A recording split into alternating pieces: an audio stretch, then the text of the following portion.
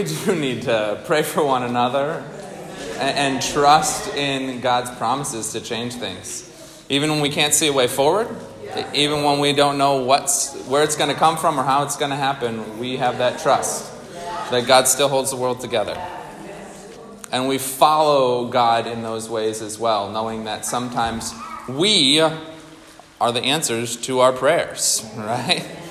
Be careful what you pray for, because you never know how God might turn it around and ask you to do something for someone else. And with that in mind, we're talking about discipleship this morning, right? We pray to be disciples of Christ. It's in our mission statement. And yet we know that when we ask God to make us more full disciples, to walk closer with God, that might require some interesting things of us. So we're continuing our sermon series on the mission statement, as I said. Just to review, our mission statement is, by the grace of God, we are disciples of Christ, reaching out and welcoming all. So today we focus on what it means to be disciples of Christ. We'll be looking at that text from Matthew chapter 5, and since it just made sense, I've titled this sermon, We Are Disciples of Christ. Please pray with me. May the meditations of my heart and the words of my lips be acceptable to you, O God. Send your living word to walk amongst us now, to challenge our assumptions, to set our hearts ablaze, and to make us whole again. Amen. Every Wednesday night, we have Bible study here at Reformation, and this past Wednesday night, the group together looked at about 20 different Bible passages that speak about discipleship. Because even at Bible study on Wednesday night, we're talking about the mission statement. It's almost as if Pastor put a plan together for this. And as you might imagine, we looked at these 20 different passages, and there's loads of insights within there. Discipleship, it turns out, is a very broad and complex term. It includes a lot of different things. And now here this morning, we read 4 more passages that talk about what it means to be a disciple.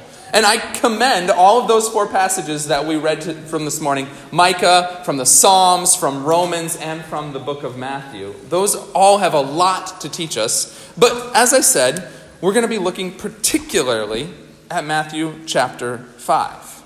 We have a lot of questions, I'm sure, about how a disciple should behave and act.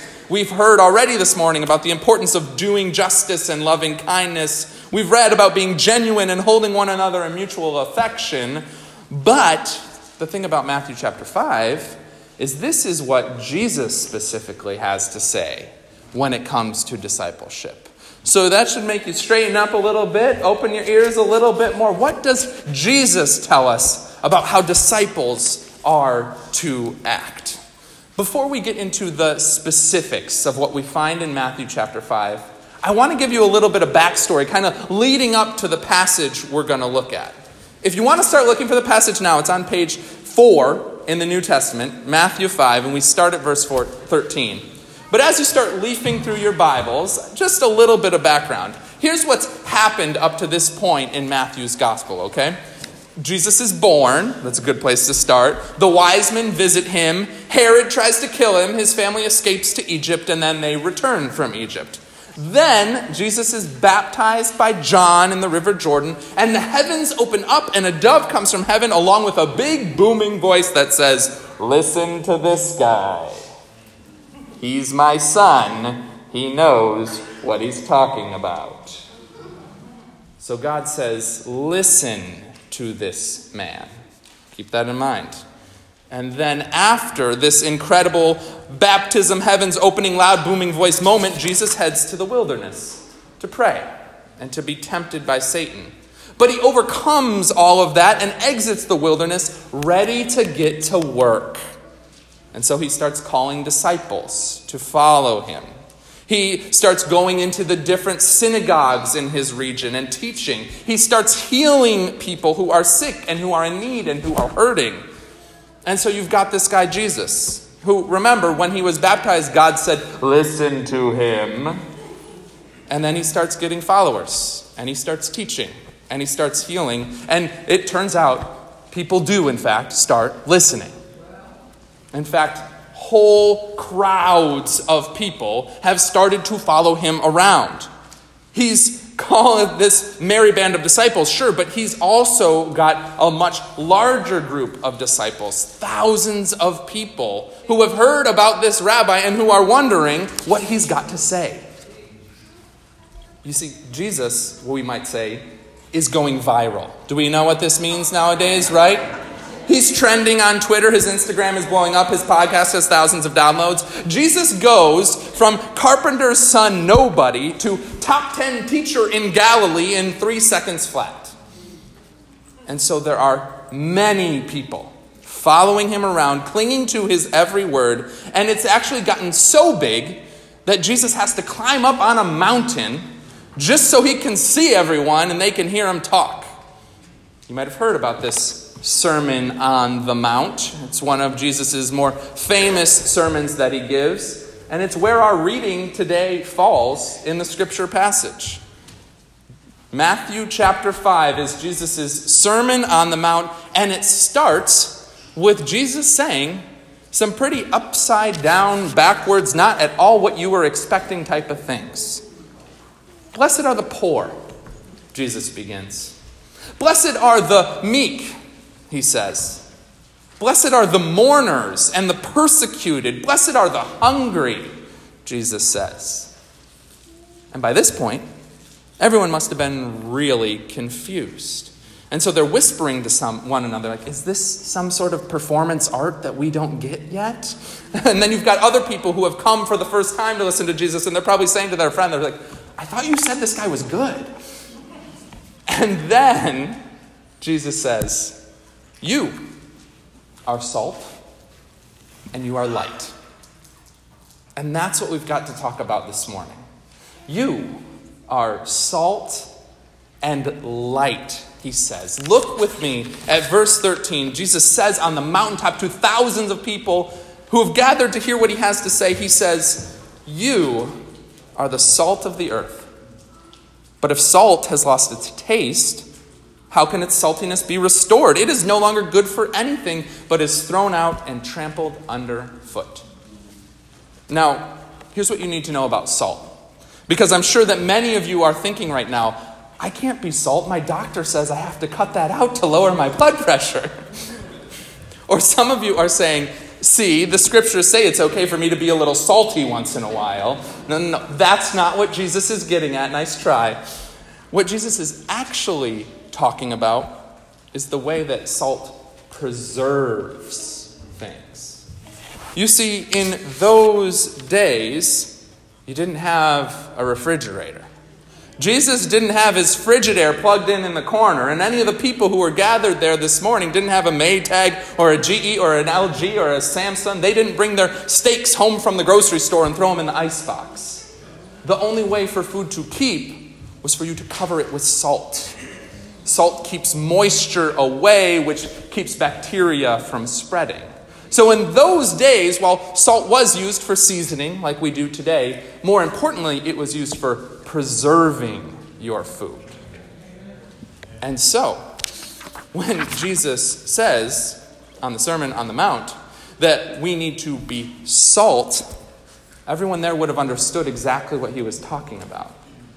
We need to preserve the world from rot and decay.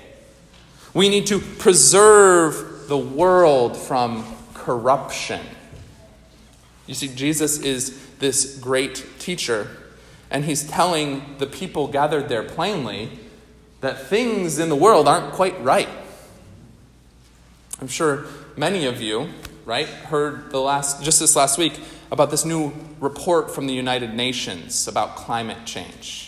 They're saying that the world is literally decaying before our eyes. If we don't do something soon, and in fact, we might have already missed our chance, there will be grave consequences as the global temperatures continue to rise. And so, certainly, as Christians, we are called to preserve the world from this type of rot and decay. But 2,000 years ago, when Jesus was first talking about preserving the earth, he wouldn't have been talking about climate change or carbon emissions. No. What Jesus was speaking about was the corruption and the decay that lives in the human heart. Jesus saw the ways that high priests and Pharisees used religion to oppress other people. He saw the ways that they used the scriptures and the laws of God to say that some people are in and some people are out. Jesus saw all of this and he said, we need to preserve the world from this type of decay. And back then, Jesus also saw all the ways that women and tax collectors and lepers and cripples were pushed out of society, literally put outside of the community. And Jesus said, we need to preserve the world from this type of decay. And I'm sure Jesus looks around today and he sees the income gap and the way that it's growing. He sees that the poor are getting poorer and the rich are getting richer. And Jesus says, we need to preserve the world from this type of decay. And Jesus sees the polarized political climate that we live in, where people are no longer treating one another like people. Intelligent conversation about complex matters are all pushed aside in favor of people saying, you're either with me or you're against me, and I'm not going to listen to what you have to say on the matter. And Jesus sees all this and says, we need to preserve the world from this type of decay. And Jesus sees the ways that guns and for-profit prisons and opioids and alcohol destroy millions of lives each and every year. And he says, we need to preserve the world from this type of decay. Jesus says that his disciples are the salt of the earth. We are salt, church. And that means that we need to be working to preserve the world from the corruption of hatred and evil and sin. Oh, but wait, there's more. Jesus was good at giving long sermons, and so he doesn't just stop at talking about being salty. No. Jesus also says that we are the light of the world. You see, all of the corruption that's out there, all the evil in this world can make it seem like a pretty dark place. It can feel like we're walking around right through the valley with shadows all around us, clouding our vision, sucking us in, creating a veil over our eyes where we can only see dimly. But Jesus says that as disciples, we are called to be light in this increasingly dark world. We must let our light shine in the world so that others can be led away from the destruction and the corruption. We must let the light of Christ's love, the light of Christ's patience, the light of Christ's mercy and kindness and empathy shine through us. Because even the flicker of one candle can dispel the darkness in an entire room. Just one small act of kindness can pull a person out of despair. Just one act of mercy can be the gracious moment that changes a person's life forever. You, all of you, we are the light of the world, Jesus says. You can preserve this world with one small act of love. I heard a story a while back about an old man who was walking along a beach that was littered with thousands of starfish. They had all washed ashore during high tide. And as he walked, he came upon a young boy who was out there eagerly throwing starfish back into the ocean, one at a time. Puzzled, the man looked at the boy and laughed a little bit, and he said, "Son, what are you doing out there?" And the boy, without even making eye contact with the old man, said, "I'm saving these starfish, sir." And the old man laughed and said, "Son, there are thousands of starfish and only one of you. What difference can you make?" And the boy picked up another starfish. But before throwing it, he turned and looked directly at the man. He looked him in the eyes and then turned back to the ocean and threw the starfish into the sea. And he said, "Well, I made a difference to that one."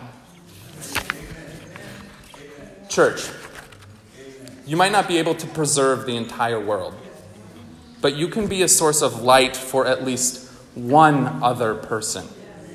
We say in our mission statement that we are disciples of Christ, and that means that we are salt and we are light. We have been called to preserve and keep the world from corruption, and we are called to shine our light knowing that even a small act of love can make all the difference. We can get caught up in the magnitude of the world's corruption. There's so much out there these days that can just break your heart. And that's on top of all of our own personal struggles that we're dealing with. The pain in our own lives, the worry in our own hearts about whatever might be coming each and every day. And you might be thinking, what can I possibly do about all this? Stop. Just stop. Don't get overwhelmed with the enormity of it all. One starfish at a time. Okay? And maybe you're still thinking, Pastor, I'm just one person. Well, then let me tell you what one person can do. 2,000 years ago, God sent one person to earth. And his name was Jesus, and he was salt and he was light. And he took all of the world's corruption onto his shoulders. And he carried that cross up another mountain called Golgotha, and he put it to death there. All of it. All the sin, all the evil, all the death, all the decay. Jesus took it upon himself, and he died so that it would die too. So that you and I might be preserved. And 3 days later, Jesus rose from the grave shining with light. He rose from the grave so that no matter how dark things got for us, we would still know that there is hope in the Lord. The light of Christ still shines brightly for us through whatever we might be facing.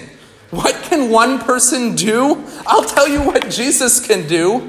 Jesus can preserve this entire world. He can preserve you and me. He will shine brightly for us even when things get dark.